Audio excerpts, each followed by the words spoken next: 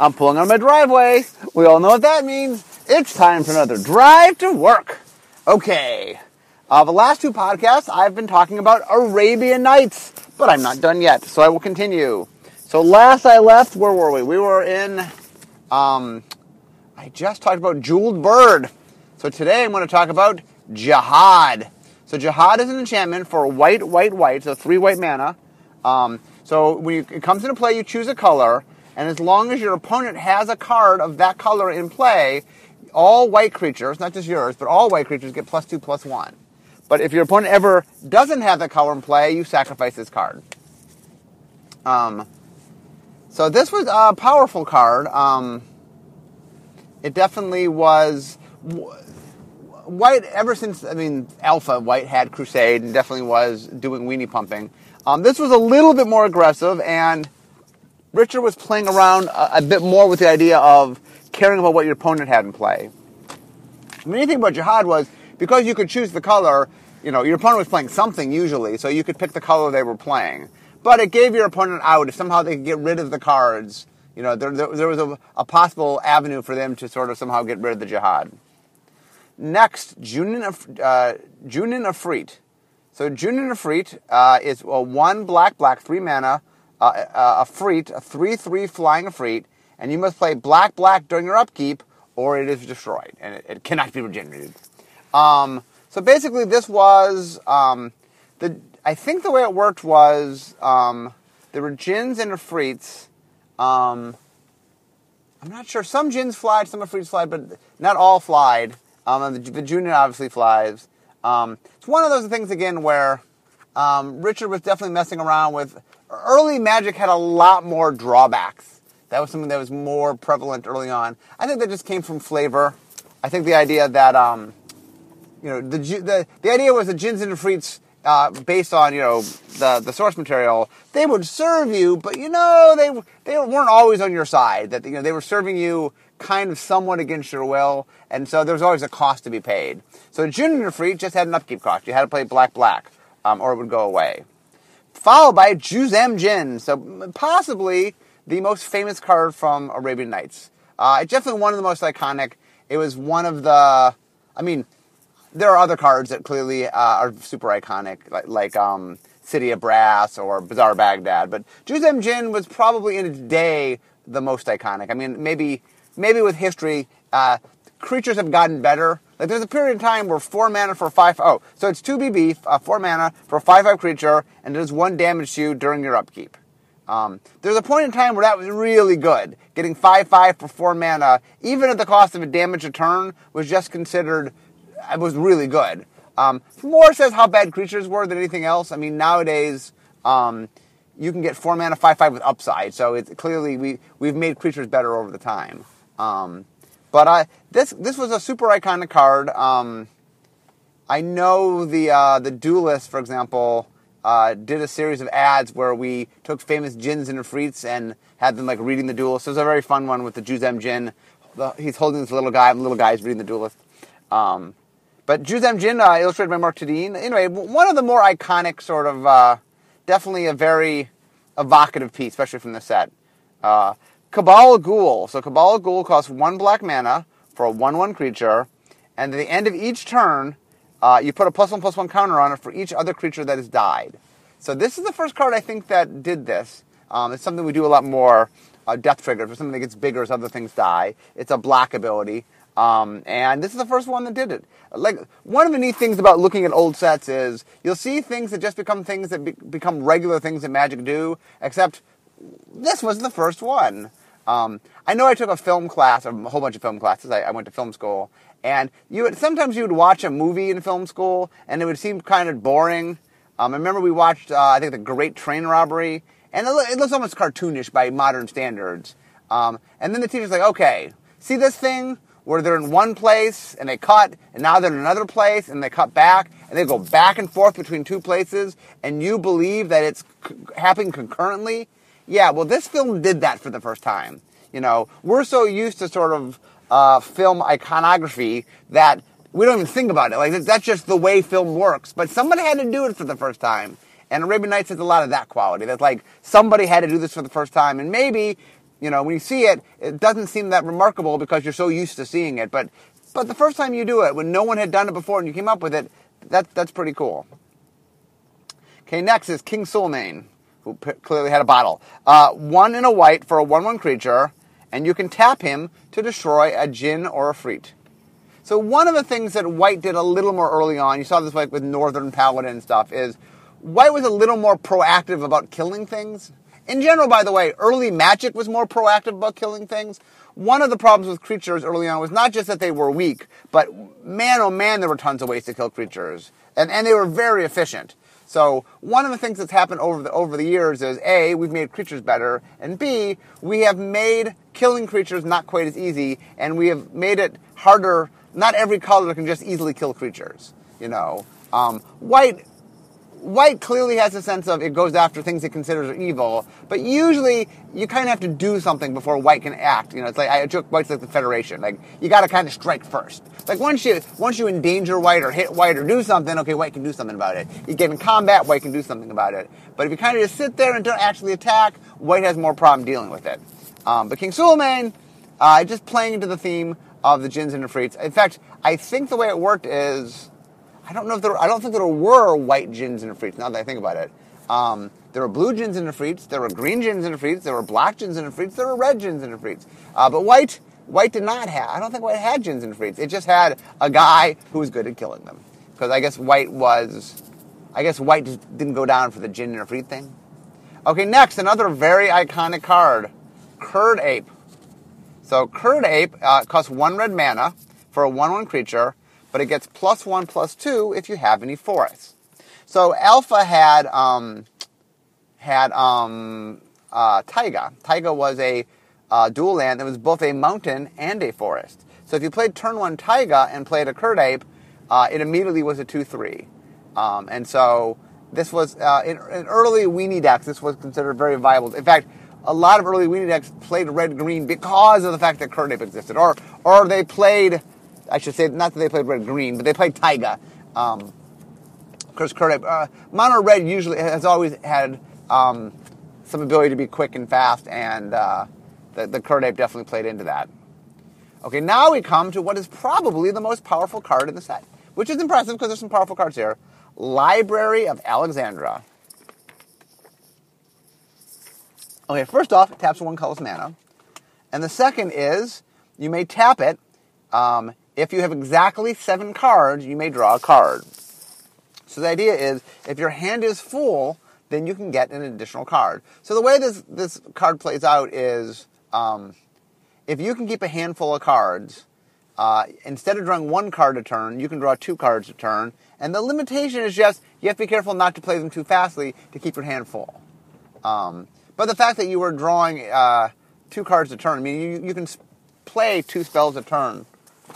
So, I mean, it's the restriction of keeping your hand full is not that big a restriction. Okay, I can only play 2 spells a turn. And that's not assuming that maybe I have card drawing or something to fill my hand back up. So, Library of Alexandra, it's famous for all sorts of things. Probably the most famous thing is, in the very first World Championship, it was Bertrand Lestray from France playing Zach Dolan from the United States. And Zach Dolan was playing, Bertrand was playing a red-green sort of a beat-down deck, making use of Curd Ape, obviously. And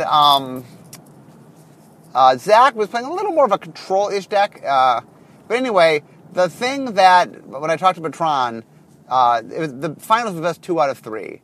And Bertrand said basically every game he drew for Library of Alexandria, I knew I was going to lose. Because it just allowed him to get enough resources. I mean, a lot of a beatdown deck is trying to beat them before they get the answers. Well, if you have the means to draw cards and get the answers, then you can withstand the onslaught and survive. And so that is what happened. So every game in the finals of the first World Championship that Zach drew Library of Alexandria, he won. And the one game he did not, he did not. I believe also one game he draw Library of Alexandria, but he also drew Ivory Tower, which together is a potent combo. Ivory Tower gains you life based on how many cards you have, and so it's very powerful with something that keeps your hand constantly full. Okay, next, Magnetic Mountain. 1 red. It is an enchantment, and it says blue creatures do not untap as normal. And then during the untap phase, Players need to spend... they got to spend mana. So basically it locks down blue creatures, and they have to spend mana to untap them. So early Magic definitely had a lot of color hosers, something that Richard did a lot of. Richard was trying very hard early on in Magic to define the relationship between the colors. So, for example, Kirdape shows red is friendly with green, where Magic Mountain shows that red is unfriendly with blue. And so there's a lot of different stuff in early Magic. We've since dialed down a little bit on the color hosers, just because they, at a low level, they're fine and they make interesting sideboard cards, but at too high a level, they just can negate strategies at times. And there definitely is some period in the past where our color hosers were a bit brutal, where it's sort of like, oh, well, if I draw my color hoser in my, from my sideboard, you don't have a lot of answers to it. I'm going to destroy all green creatures for not a lot of mana, or I'm going to, Karma or Gloom. Right? There's a lot of very, very Boil. There's a lot of very, very powerful color hosers in early Magic. Okay, next, Merchant Ship. Merchant Ship was a 0/2 creature for blue, single blue mana. And if it attacks and was not blocked, you gain 2 life. And remember, it had island home, so you had to have islands for it to attack and for it to survive. This is another one where I think early Magic, Richard was trying real hard to sort of capture the philosophy, like the idea of a merchant ship that traveled on the waters felt very blue because blue was about waters, and the idea that you gain life because it was bringing necessary supplies and things made sense, but blue gaining life, a little inconsistent. I think Richard early on tended to err toward the overall card felt philosophically in the right place and worried less about the mechanics. I think what has happened with time as we refine the color pie is realize that Richard was a little more willing early in Magic to put more mechanical stuff in more spaces, and a lot of the energy we've spent is figuring out where exactly things are supposed to go so that the mechanics sort of reinforce the philosophy as much as they can. Okay, next is Metamorphosis. Metamorphosis is a green card, a green sorcery, costs a single green. You sacrifice a creature of yours in play and put that amount of mana equal to its casting cost plus 1.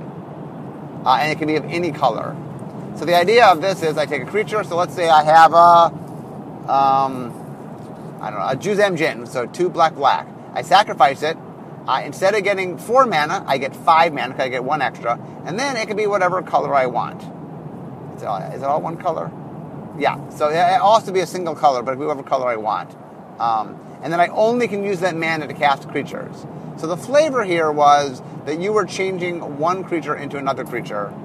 So something that's happened over time is we've made the divide of green can metamorphosize its own things, that its own things can sort of turn into other things, but that blue is a color that polymorphs, it turns your opponent's things into other things. But anyway, this is early green, sort of trying to find different ways.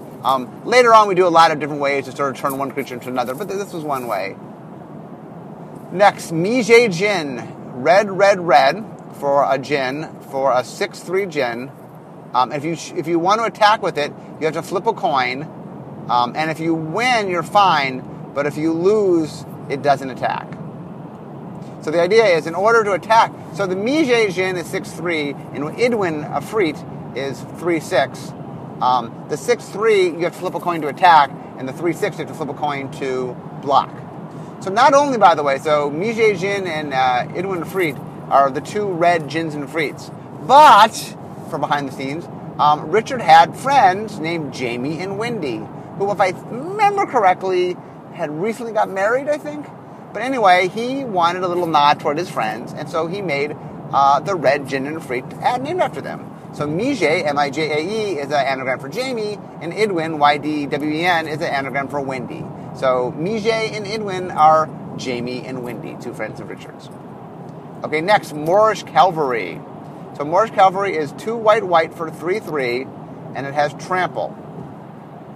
So this was just once again, trample no longer is something that white uses a lot, especially now in things as small as a 3/3. But he was trying, like, the idea of the army that rides through the desert. Okay, flavorfully that makes a lot of sense in white. And he was trying to match what that did, so he made 3/3 trample. So the interesting thing about this card is This card is identical to War Mammoth in Alpha, except instead of 3 and a green, which is what it costs 2 white. So when you move from green to white, it costs a little bit more to get that. A little more color saturation, a little more color than it did originally. Next is Mountain. I've talked about Mountain already, but one more time. So Mountain is the only repeat card in the set, the only basic land in the set, and it was there as a mistake. The thing that was interesting about it was that there weren't a lot of them. I think there was only one Mountain on the sheet because it wasn't meant to be there, so it was a mistake. So it was a C1. So on the common sheet there was one Mountain, which meant you didn't get it all that often.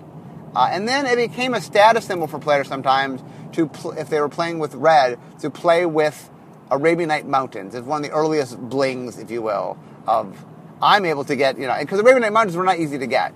The funny thing early on was people would play with them because they were sort of a status symbol, but if your opponent played City in a Bottle at the top, it destroyed them. So if you played for style points Arabian Nights Mountains, not all mountains, only they died to City in a Bottle. So if you were trying to go for style points, every once in a while you would get hosed by your opponent playing the City in a Bottle. So, okay, Nath's Asp. So Nath's Asp is a 1/1 Asp, which would now be a snake, but at the time it was an Asp. Costs 1 green mana. If it inflicts damage on your opponent has to spend 1 before their next draw phase, or they lose an additional life. So the idea is, if I hit you, you have to get an antidote, or otherwise it does extra damage. So green for a 2/1 would be pretty powerful. In the day, it was pretty powerful. So the idea was, it was kind of like a 2/1, except your opponent had a buyout to prevent 1 of the damage. Interestingly, though, you just had to pay before your next draw step, so you did get to untap. So it wasn't like I had to save it if it hit me. If it hit me just on my next turn, I could choose, instead of taking damage, I could just pay the 1 mana. Okay, next, Oasis. So Oasis is a land that you tap to prevent 1 damage to any creature. To show the lack of development on the set, it's funny that Library of Alexandria allows you to tap to draw a card if you have 7 cards. Oasis prevents 1 damage to a creature. And Library of Alexandria gets to tap for mana, and Oasis does not. So, anyway, I believe if developed, you might see the reverse being true, for example, where Oasis taps for mana and Library of Alexandria doesn't tap for mana. Although if there was development, maybe Library of Alexandria wouldn't leave as is. Okay, next. Anything else about Oasis? I talked before about the lands, that Richard was definitely experimenting with lands and seeing what lands could do. Okay, the next card in question is Old Man of the Sea. One of my favorites. 1 blue, so 3 mana for a 2/3 creature. So what happened was, you could tap Old Man of the Sea to take control of any creature whose power was no greater than it. So it was a 2/3, so you could steal anything that had power 2 or less. Now you could enhance it, you make it bigger, and then you could steal bigger things. And as long as this stayed tapped, you gained control of that. The Old Man of the Sea in the stories was this creature was a merid, which is what his creature type is. That he would latch onto your back, and he would hold on really tight, and there's no way to get him off. And while he was on your back, he could sort of steer where you would go, and so he was it would be a horrible thing to get a merid on your back. But anyway, that is Old Man of the Sea. This card is another card, one of those cards that would it's funny because some cards kind of stand the test of time. Usually has to do with their power level, and some in their day were very popular, and then just kind of lose steam over the years. Old Man of the Sea in its day was a pretty popular card. I think this was the first card that let you steal things. There was control magics and things, but this is the first thing that was a creature that could steal something and then let that go and then steal a different thing. Sort of repeatable stealing, if you will. Okay, next, Oubliette. Oubliette was 1 black, 3 mana for an enchantment. When it came into play, you chose a creature, and then it said you removed it from the game, but you exile it nowadays. But the weird thing about Oubliette was anything that was attached to it would go with it. So if you had, at the time, if you had auras on it, the auras went with the creature that got oublietted. And if the oubliette ever got destroyed, then it would come back, but with all the things that had been on it. So oubliette, for those who don't know a good word here, is a type of prison. So you're being put in a prison.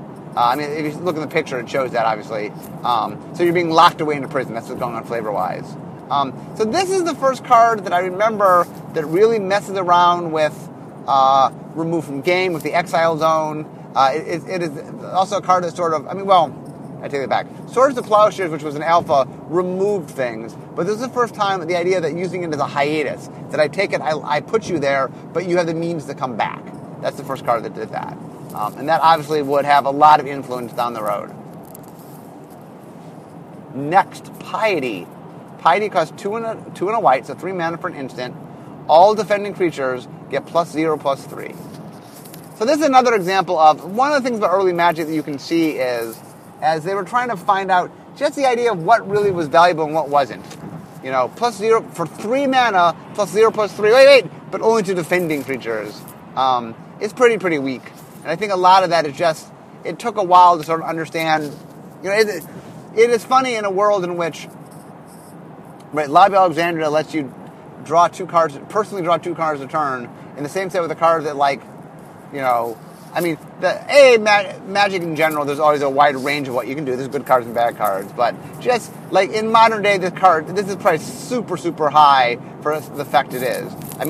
If we did the card today, it wouldn't. You could use your creatures at any time, not the defending creatures. Would not cost 3 mana. But anyway, it's a good example of a card that kind of shows the diversity of sort of how many. It's a very unmemorable card versus some of the other memorable cards I've talked about.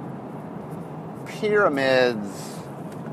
Oh, Pyramids. This is one of those cards that you always, as a designer, one day. We want to someday, we've done top-down worlds. One day we'll probably do a top-down Egyptian world. And that day, you really want to do pyramids. And we did pyramids. And they're kind of lackluster. So it costs 6. For 2, you can prevent a land from being destroyed or remove an enchantment from a land. So the idea was it protects lands. Now, in the day, you got to remember, land destruction was pretty aggressive. Black, green, and red all got land destruction. Black had a 2 mana land destruction. So there were very, very effective land destruction decks. The biggest problem, though, is if you want to make a card to protect people from land destruction, I'm not sure costing 6 mana was probably the correct way to go. So the intent was good, the flavor was good. I think Richard thought, the pyramid's a pretty big thing, they can't be cheap. Maybe this card shouldn't be a pyramid, but anyway, it never really saw much play. Next, Repentant Blacksmith. 1 and a white for 1/2 protection from red. So the flavor clearly is he's a blacksmith, so he is immune to fire.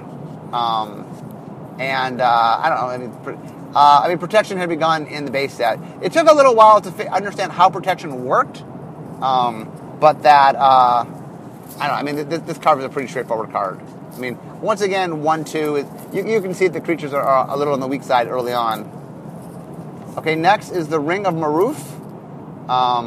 So it costs 5 mana, and then it costs 5 to activate. It's a mono artifact, so taps. Instead of drawing a card from the top of your library, select one of your cards from outside the game. Dun dun dun! So this is the very first wish. In fact, this is the card that inspired the wishes. The idea of this card is that I could wish for something. That what do I want? I want thing X. Okay, next, Rook Egg. So Rook Egg costs, is it 2 in a red? 3 in a red, for a 0/3 creature. And then when it died, you got a token, a 4/4 flying rook creature. So the idea was it was a little egg. One of the funny things about this card was when it first came in, it was unclear. The flavor was supposed to be you put it in play, and when it dies, you get a rook. But the original wording was vague enough that there were some people who felt that if you discarded it, you could get the rook. If you just got rid of it. If it just went to the graveyard anyway. And then we actually had to put one of our early errata saying, no, that's not how it works. You have to play it. But Rook Egg definitely was a very valuable card. Okay, next, Jandra Saddlebags. So Jandra Saddlebags are, I'm sorry, not Jandra Saddlebags. Sandals of Abdallah.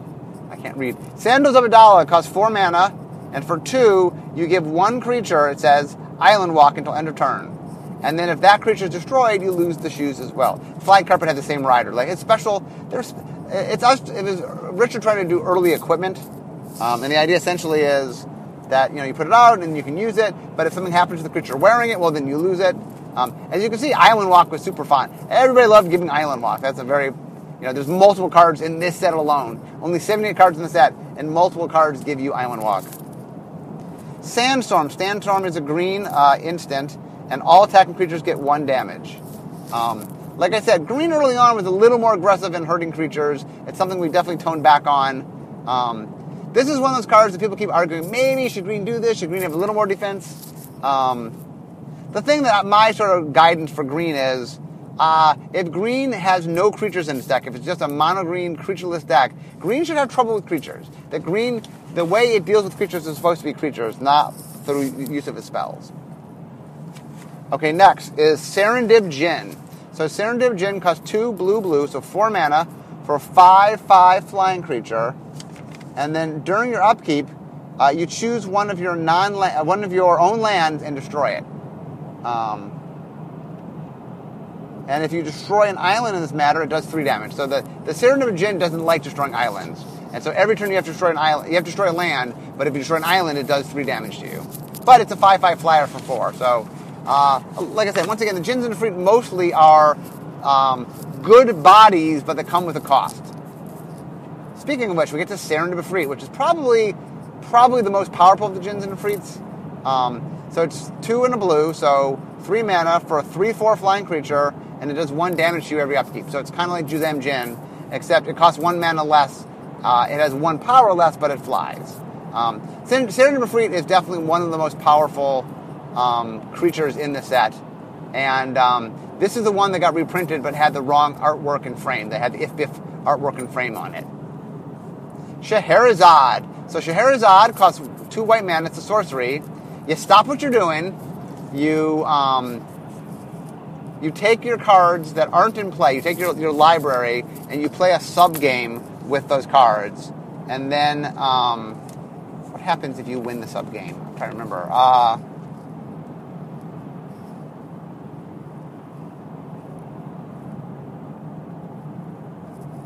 What happens? I don't remember. But the general gist of it is that you play a sub game, and that what happens to the winner of the sub game? You lose half your life. So you play a sub game, meaning you take your library, you leave your game as is, play another game with the cards you have left in your library. Whoever wins that little sub game, you then bring your cards back, shuffle your libraries, and you return to your original game. But that game, the loser of the sub game loses half of their life. So Scheherazade is the framing story in 1001 Nights. The framing story, because really the book was telling lots of different Arabian fables and tales and stuff. Was a story of a woman who there's a king who every night gets a wife, enjoys having the wife for one night, and then he kills her the next day. And Scheherazade, to try to survive this, tells a story to him, but leaves it to be continued. And he each night he leaves her alive because he wants to hear the tale the next night. And her tales are the 1001 Arabian Nights. So the idea of stories within stories inspired Richard, so he made games within games. And this card definitely is a very interesting card. It's a very unique card. Only the unsets really have messed around with doing sub-games again. It's something, this card is banned in Vintage just because it takes too long for things to play. But it's a very inventive card, probably one of the coolest, maybe even the coolest card of this set. It's Richard's favorite card from Arabian Nights. When you ask Richard what his favorite Arabian Nights card is, he always says Scheherazade. And maybe just because it's both flavorful and very, very different. It's something that Magic had never, it was really out there. Next is Sinbad. Sinbad costs 1 and a blue. It's a 1/1 creature. You can tap him to draw a card from your library, but then you reveal it, and if it's not a land, you have to discard it. So essentially, he gets free land for you, but only land, and obviously, you're going to miss some of the time. So 40% of the time, you get to draw a land. Okay, next is Singing Tree. It's a tree. It's originally a summon singing tree. I think now it's a plant. 3 and a green for a 0/3, and you can tap it to reduce target attacking creature's power to 0. So this thing was pretty powerful because you got it out, and then it kind of neutralized the most powerful creature of your opponent. You would see Maze of Ith would later do this. Maze of Ith was a little more powerful only because it was a land and it didn't cost anything to put into play, where Singing Tree did. Also, Singing Tree was a creature, and destroying creatures is just easier than destroying land. So this was kind of the precursor to Maze of Ith, which was a popular card at the time. I mean, Singing Tree. I guess Maze of Ith was too. Next, we get to Sorcerer's Queen. So Sorcerer's Queen costs 1 black for a 1/1 creature. And you could tap it to turn any creature into a 0/2 creature. I think as long as this remained tapped. Let's see. Until end of turn. So it turned things into 0/2 creatures until end of turn. This was, I think, the earliest of messing with resetting power and toughness. I think that's the card that did this first. I don't think Richard did that in Alpha. Next, we get to Stone Throwing Devils. Black for a first strike 1/1 creature. So it turns out, by the way, Magic tries very, very hard not to do this, but it turns out the Stone Throwing Devils is a very obscure racial slur. So one of the things is you will not ever see Stone Throwing Devils reprinted. It's a huge mistake. We didn't realize at the time that it was a slur, and so it's something we will not reprint or redo. And any apologies, obviously, we didn't realize at the time we printed it. That's what it had that connotation. It's a very obscure connotation, so it was not something easily discovered. But anyway, it's a black first striker. Early on in the game, black. Richard had put first strike on the Black Knight, and Black Knight was very iconic. So early Magic had a lot more first strike going on in black. We've since really dialed that down. Black has first strike only tertiary, so you just don't see a lot of first striking in black anymore. Next, Unstable Mutation. It's an enchant creature. Costs 1 Chapman enchant creature. Costs 1 blue mana. Target creature gets +3/+3, and then at the beginning of each turn, you put a -1/-1 counter on it. So, like, I used to play this in my blue-green weenie deck. So I had a Flying Man. He's a 1/1. I put this on it. He's a 4/4 for that turn. Then he's a 3/3, then a 2/2, then a 1/1, then he's dead. But in a deck where I'm trying to beat you really fast and I'm giant growthing and berserking and doing crazy things, this allowed you in blue to grow really big really fast. This ability now, by the way, if we did it, would be in red, not in blue. Next, War Elephant. 3 and white for a 2/2 creature with trample and bands. So this is another or the elephant. I think the elephant of the set. But it's banding, so it's a trample bander. Trample and banding. The rules at the time, banding and trample, the rules kept changing over time.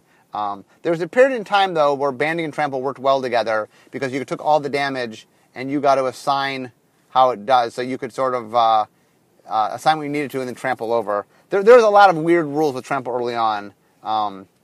So anyway, I think there's a quirky period of time where banding and trample allowed you to assign just 1 damage and trample all the rest over. But that was a small blip in time. Next, Wailuli Wolf. So Wailuli Wolf costs 1 green mana. It's a 1/1. So Wailuli Wolf is an anagram of Lily Wu, Lilywwu. So Lily Wu was the maiden name of Richard's first wife. And this card was a little nod to her. So what the card did was you could tap it to give any creature +1/+1 till end of turn. And so it was a little boost. This ability now, green does it sometimes. Also, white ended up doing this ability a little more than green. This was another card that falls in the category of a common card that also got reprinted as a rare. So this card was common in Arabian Nights, and thus could be reprinted because it was a common. And then in some of the base sets, at least one of them, the core sets, we put it in and put it at rare. This is definitely... the art is also pretty iconic. This is Susan Van Camp. This is just one of those pieces that... one of the first pieces done by Susan Van Camp. And I don't know, it was just very popular. People like this card. And then we end with the Idwin of Freet. So a red for the 3/6. And then if you choose to block with it, you have to flip a coin. And if you can't, then it gets it can't block. So one of the things that Richard did is there was the cycle, the 4-color cycle of Djinns and Freets. Sometimes they connected to each other like the red ones did. Other times they kind of just did their own thing. So there was a little some connection. I think Richard loved the idea of taking his friend Jamie and Wendy and combining them. So and he came up with a pair that made sense. that, one had to flip a coin to attack, one to block, so. Anyway, I'm almost to work, so that, my friends, is the wrap-up of Arabian Nights. So, I think one of the things that's exciting is, Arabian Nights, you can see a lot of the roughness around the edges. Part of that is the set was done so quickly. Part of that was early Magic, just Richard was a lot more focused on matching the philosophy of the colors than necessarily lining up all the mechanics. That took a little bit of time to sort of figure out. It took a little bit of realizing what exactly, what colors wanted to do what. I think one of the things we realized over time was that things were better off if not every color could do everything, and that we divvied up more what things could do, and that if you wanted to do a particular thing, you had to go to a particular color. That just made for better gameplay. And so as we refined over the years, you could see us sort of figuring out where's the best place to put each mechanic, and making sure that when we had similar mechanics, we gave slightly different tweaks. Black doesn't block where red must attack, where they're similar but slightly different to give each color flavors and to delineate them from one another. But anyway, my friends, that is the very first expansion, Arabian Nights, in all its glory. I don't have the ability to go through every card in every set, but when your set has 78 cards, I can. So anyway, I hope you guys enjoyed this little jaunt through history, and had a little traffic today, so a little extra time for you. But I'm now parked in the parking space, which means, as we all know, you all know what that means, it's time to end my drive to work. So instead of talking magic, it's time for me to be making magic. Thanks for joining me, guys. I'll talk to you next time.